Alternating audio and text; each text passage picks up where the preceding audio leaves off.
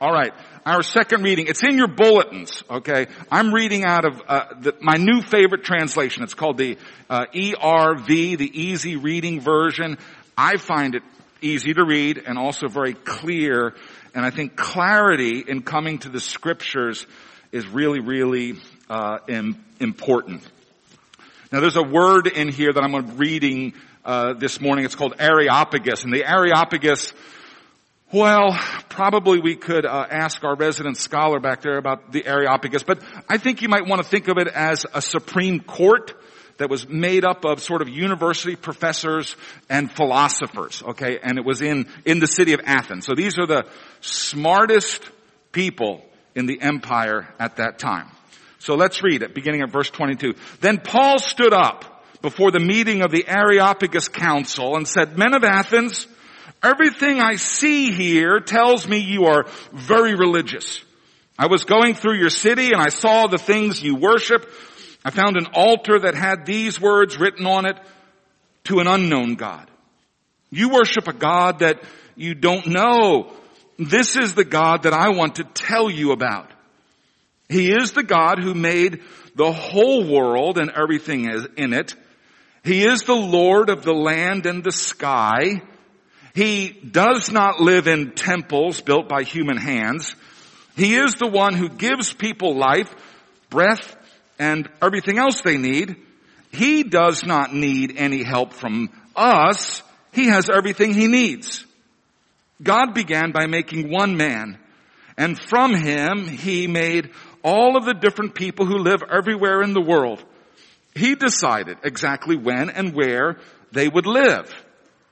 God wanted people to look for him, and perhaps in searching all around for him, they would find him. But he is not far from any of us. It is through him that we are able to live, to do what we do, and to be who we are. As your own poets have said, we all come from him." That's right. We all come from God. So you must not think that he is like something people imagine or make. He is not made of gold or silver or stone. In the past, people did not understand God, and he overlooked this. But now he is telling everyone in the world to change and to turn to him. He has decided on a day when he will judge all the people in the world in a way that is fair. To do this, he will use a man he chose long ago. And he has proved to everyone that this is the man to do it. He proved it by raising him from the dead. When the people heard about Jesus being raised from the dead, some of them laughed. But others said, "We will hear more about this from you later."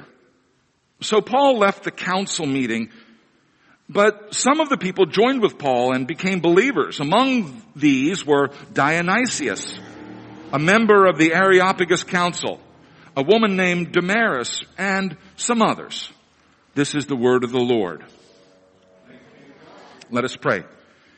Father God, we thank you for this testimony from the early days of the church, and we thank you for Brother Paul's boldness and willingness to stand before the Areopagus and to teach them what they didn't know. And Lord, I pray that as we gather here under the name of Jesus in the presence of the Holy Spirit, I pray that your Holy Spirit would open our ears and move our hearts so that we receive your word and respond to your word in a way that's appropriate for us. And this I pray in Jesus' name. Amen. Amen. So we're in the second missionary journey of the Apostle Paul. He's left Palestine. He's left Asia. He's left the homeland of the people of God. He's made it all the way to Athens, which is the ancient capital of the Greek Empire. It's no longer the capital of the empire. We're now in the Roman Empire. But Athens is still very important. It's where all of the smart people are. It's where the artists are. It's where the writers are. You might want to think of it as sort of as the Paris of the ancient world, filled with culture, filled with educated people. It was also filled with idols and with temples, and the Apostle Paul is upset by this. This is from our reading last week. He's upset by the presence of so many alternatives to the true God. Even though they were a cultured people, they were involved in all kinds of superstition. And so now Paul, who typically would come into a city and first preach in a synagogue, and after he was done preaching in a synagogue, he'd go preach in the marketplaces. Now he's ascended to the Supreme Court in the city of Athens. He's talking to the people who are the most educated people in the empire. These are the least likely people to become believers in Jesus Christ if we are to understand the pattern of human conversion. Okay, so Paul has gone to these people. Last week we read that he had encountered two groups of philosophers called the Epicureans and the Stoics. They certainly would have been represented on this council. And before this council, Paul boldly brings the message of the gospel.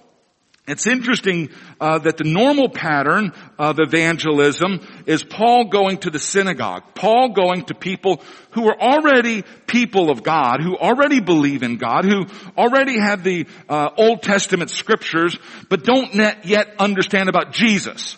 And so for those people, Paul simply needs to draw the connection between what the prophet said and what in fact happened in Jerusalem around the life of Jesus. But now he's encountering people, wow, they're like in outer space. These are people who don't believe anything about the true God. They're smart people. Okay, you can't say they're dumb, but they don't know anything about the Old Testament revelation. And so what they have remaining to them is what we call natural revelation. God reveals himself through the words of the prophets, through the scriptures, and through the life of Jesus Christ, but God also reveals himself just in the heavens and in the earth and in the beauty of creation and the order of creation. Any rational person looking at the order of creation would conclude, there was someone very smart behind this whole thing who brought this thing into being. Okay? We call that natural revelation. And so even the pagans know enough about God by natural revelation to be responsible to having had a desire to pursue this God. We'll talk about that a little later when we read from Romans chapter 1.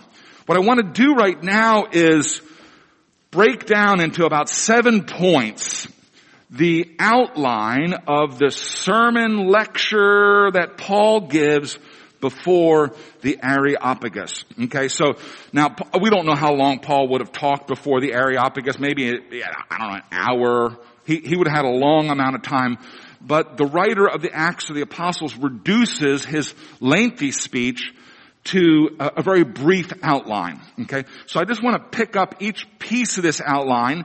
And if you have your bulletins in front of you, that'll be helpful to you to follow along with me as we go through the major points of what Paul says to people who don't know anything about the real God. Okay? This is in a certain sense a little message about how we can bring the gospel to people who are just totally outside of the faith. So, let's begin at verse 24. Paul has said, you worship a God that you don't know. This is the God that I want to tell you about. And then he begins to tell them about this God. Number one, he is the God who made the whole world and everything in it. He is the God who made the whole world and everything in it.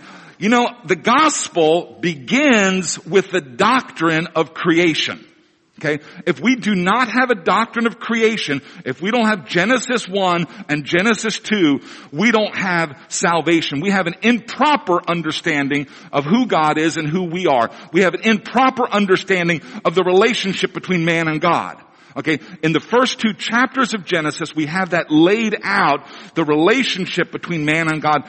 And if we meditate on that, on the truth of those 2 chapters, it begins to change the way we look at things and how we feel about things. I think probably the greatest challenge in our time, in the Western world, is that we've lost the doctrine of creation. Okay, we just think the world was always here. And so we think that we can make ourselves in our own image. We can be whoever we want to be. He is the God who made the whole world and everything in it. The first thing you need to know about God is that He created the world and that you are not God. Okay? You're not God, and God created the world. Know those two things. Secondly, He is the Lord of the land and the sky. He is the Lord of the land and the sky. Now, we don't use the word Lord anymore except in church these days. Maybe if we lived in the United Kingdom, we would be used to this word. But Lord is the ruler. He is the boss. Okay? And so in this sentence here, He is the Lord of the land and the sky. Paul is pointing his finger to the sovereignty of God. God didn't just make the world. He's also the boss of the world. He gets to say what happens in the world. This is why He's allowed to make the moral law and tell us how to live our lives. This is why He has the right to judge us at the end of time if we don't live according to His law. God created the world.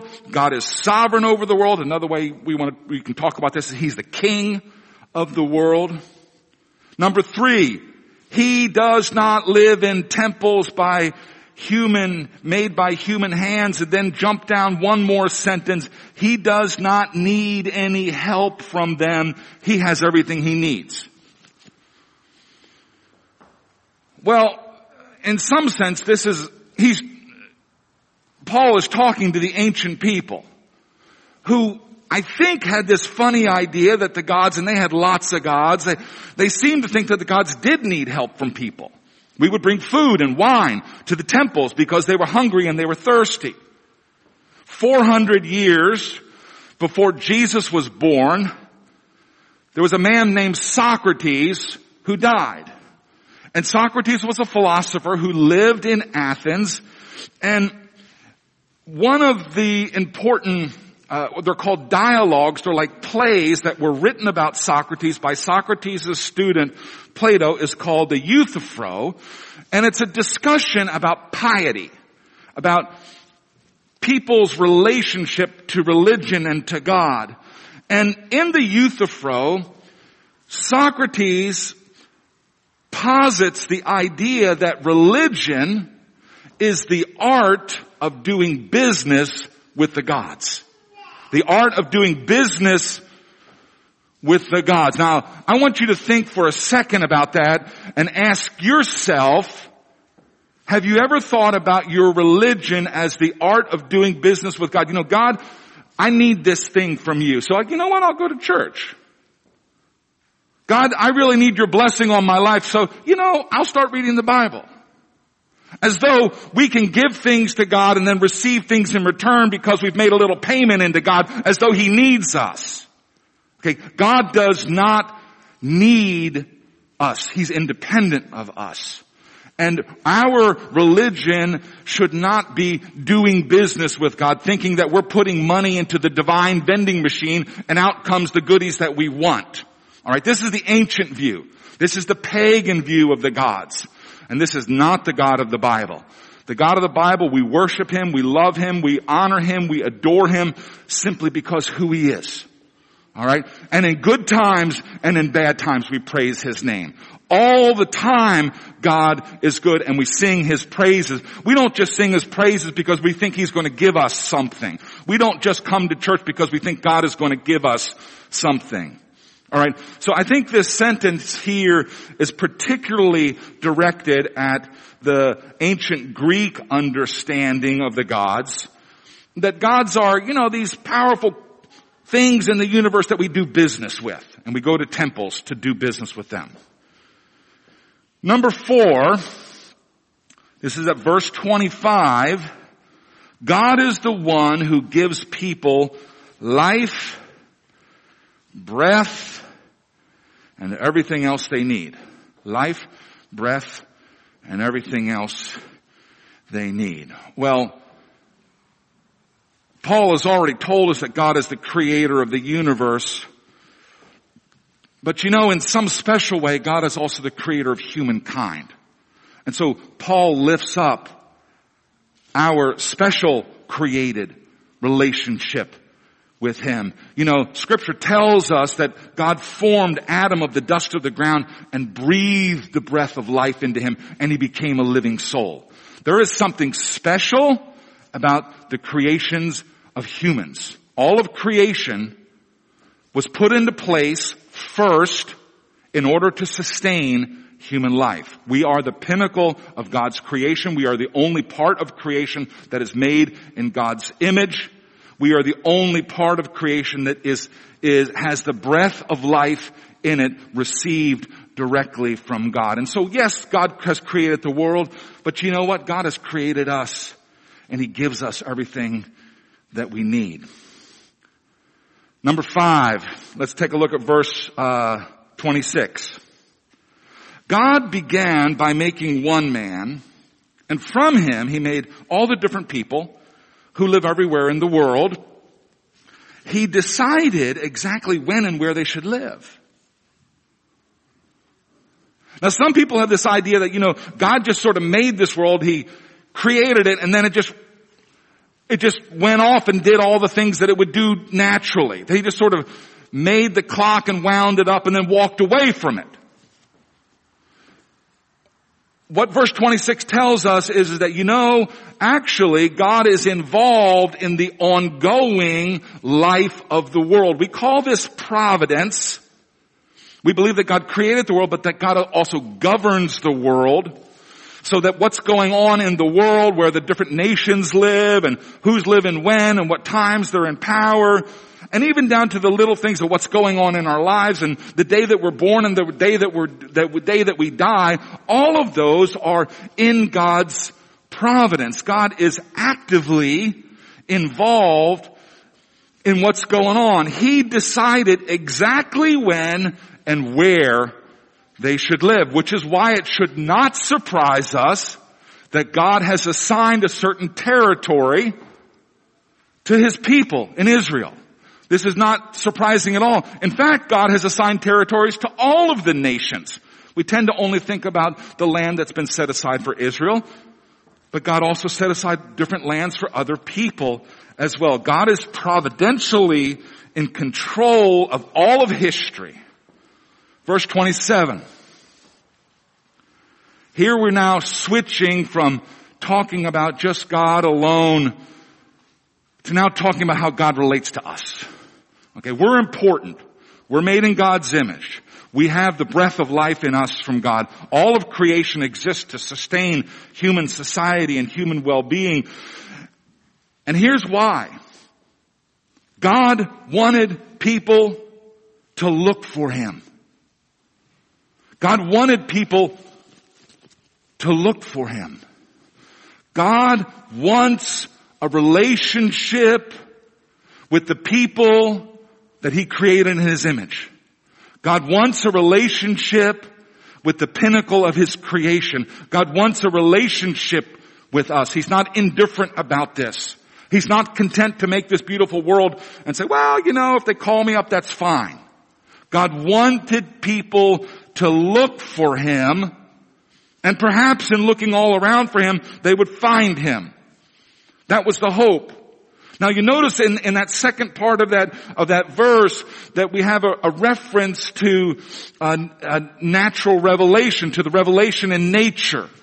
You can look around in the world. I see the order of how the world works. I'm thinking, well, man, there must have been someone behind this. And then I go looking for him. I inquire about him. But he is not far from any of us. All right. So essential to God's character and essential to human nature is that we were built for a relationship with God, and God craves a relationship with his own people. Now, verse 28, it is through God that we are able to live and do what we do and to be who we are. As our own poets have said, we all come from him. Well, you know, there is an essential connection between God and people. There is an essential relationship between the nature of God and the nature of humans. Okay? We puzzle about what it means to be made in the image of God. There's something about us that's like God. And those two natures, they want to be intertwined. They're not content if they're not intertwined. And here's the reality. If we are living our lives disconnected from God, we're living contrary to our nature.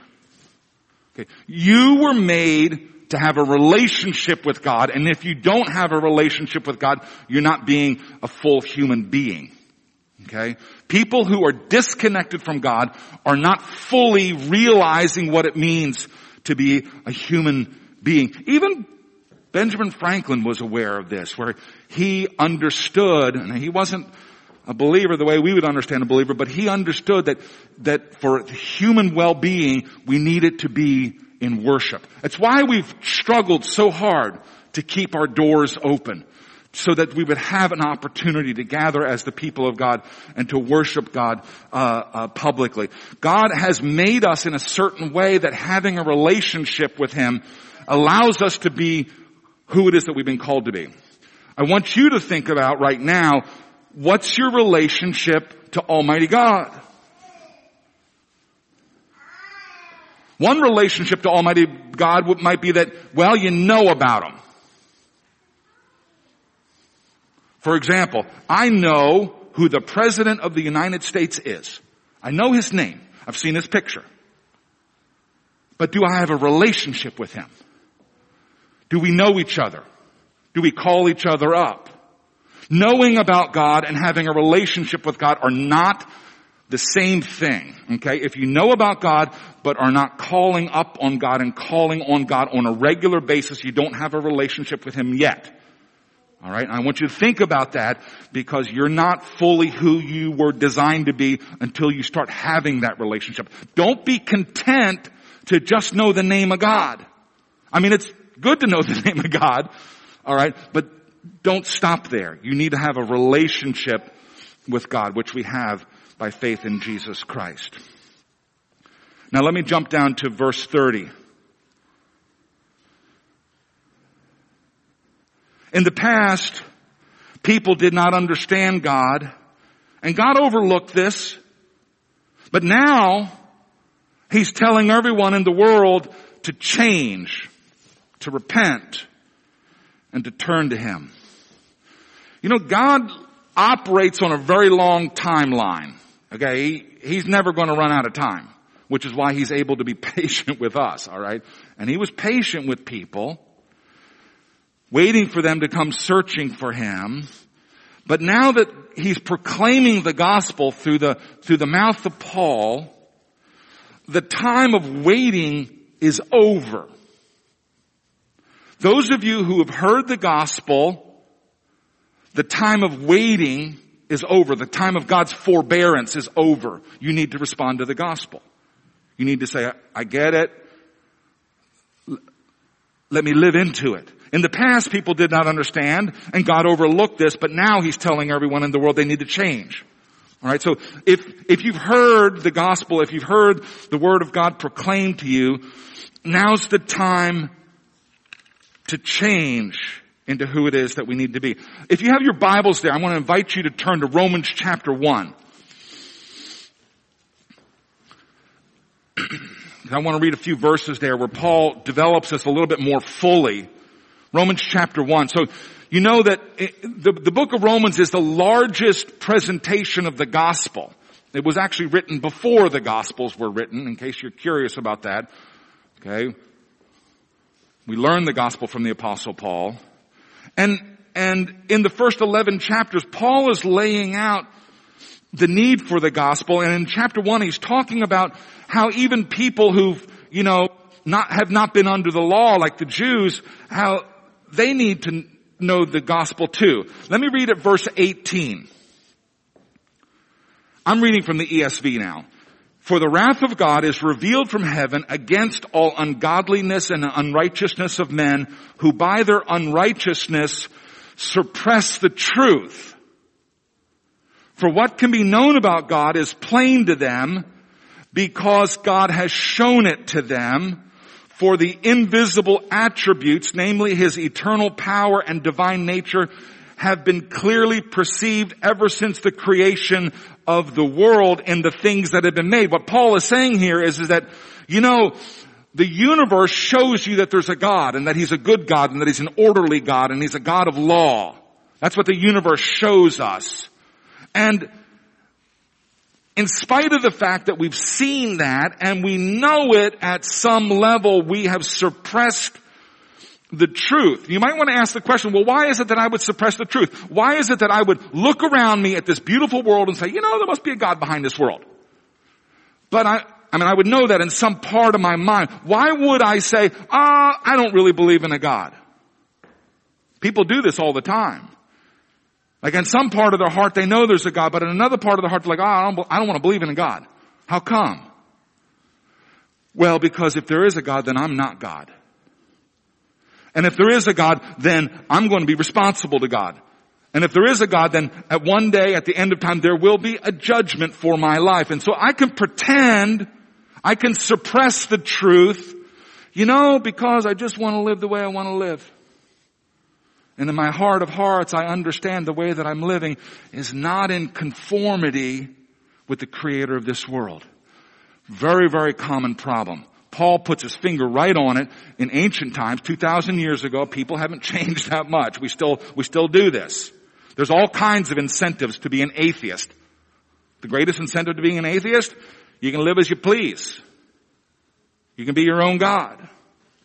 But Paul writing is saying that, the time for that foolishness, it's done. Okay? We gotta stop fooling around with this stuff. We know enough. We don't know everything about God. We're never gonna know everything about God.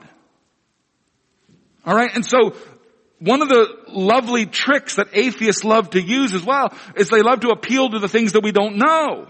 Or the things that seem strange about God. Oh, well, we can't know that, therefore there mustn't be a God. Well, that's just illogical. There are lots of things that we don't understand that are real. We don't fully understand God, but we know enough about God to seek Him and to seek to have a relationship with Him. We know enough, and I believe that anyone who seeks God, that God will let Himself be seen. Okay? I don't think there are any seekers who don't meet Christ. I think if people are looking, they're going to find their way to Christ. God will be merciful to those people.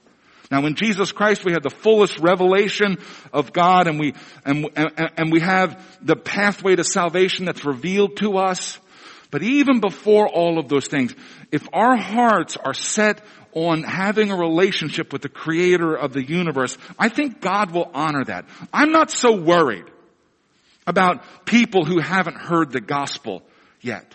Because I know that if in their heart they're pursuing God, that God will meet them where they are. I'm not worried about people in other countries or other times who lived before the gospel was able to get there. Because I know that if they were responding to the call of God that they see in nature, that God would have honored that and met them where they are. I want you to think about where you are. Where's your relationship with God? And one of the problems that we have as Presbyterians, we live up here a lot. Okay? We love being smart people. Okay, but God wants our heart. He wants your mind too, but He wants your heart. Okay, He wants the center of your being. He wants you to be committed to Him. He wants you to be talking to Him. He wants you to have a relationship with Him. He wants you to worship Him. He wants you to order your life according to His standards. Let me go back to our Acts verse. Verse 31. He doesn't name Jesus, but he's talking about Jesus here. This is Acts 17:31, and we'll close with this. We're running out of time. God decided on a day when Jesus will judge all the people in the world in the way that is fair. To do this, He will use a man, Jesus, He chose long ago, and He has proved to everyone that this is the man to do it, he proved it by raising him from the dead.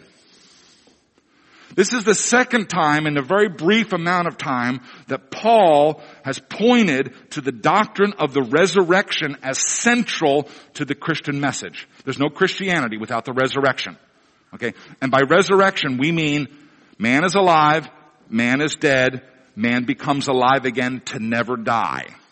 Okay? Alright? Jesus was a real man. He really died. He was stone cold, dead in the grave. And then, I can't explain it, but then he stopped being dead. He was raised from the dead. And people continued to see him. Hundreds of people continued to see him. Alright? The Apostle Paul met that resurrected Jesus. He had known Jesus in the flesh. He had known Jesus to have been crucified and dead, and then sometime later, I don't know how much later the road to Damascus story is, but sometime later he meets this dead man come back to life. And you know what? That'll flip you around. That will change your perspective on things. And in Paul's case, he went from being a hater of the church to being the biggest promoter of the church. Okay. Total conversion of his life, total commitment to the point of death. In the end, Paul's head will be cut off with a sword on the streets of Rome. And I don't think he cried about it at all because he knew he was going to be with Jesus. And why did he know that? He knew it because he met the resurrected Jesus.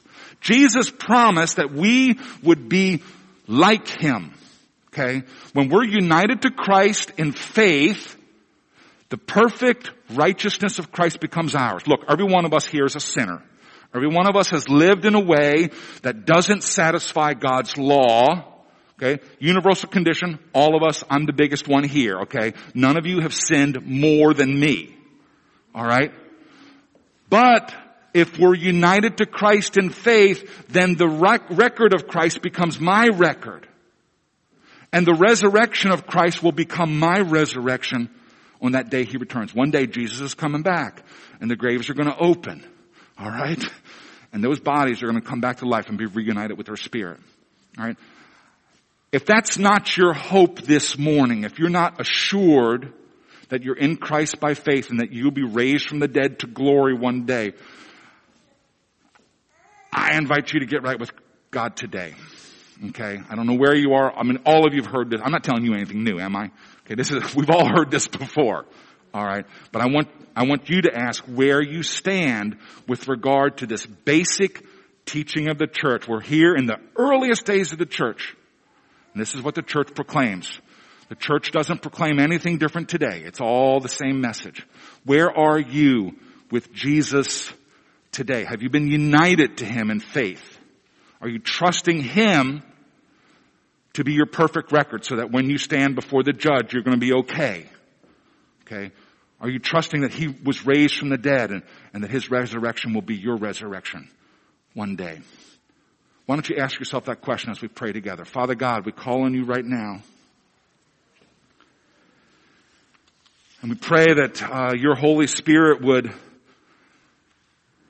cast its light into our hearts. Lord, I pray that you would show us really where we are. And I pray that you give us the faith to believe in Jesus as the one who made this world and the one who redeemed this world and the one who one day will judge this world. Lord Jesus, we have no hope outside of you. I pray that we would not be content just knowing about you. Lord, give us a relationship with you daily, every week. Let us be meeting with you. Father God, we pray that you be honored and glorified in the church, in our lives. And we pray that your kingdom will come and that your will be done. This we pray in Jesus' name. Amen. Oh, look at that. I remember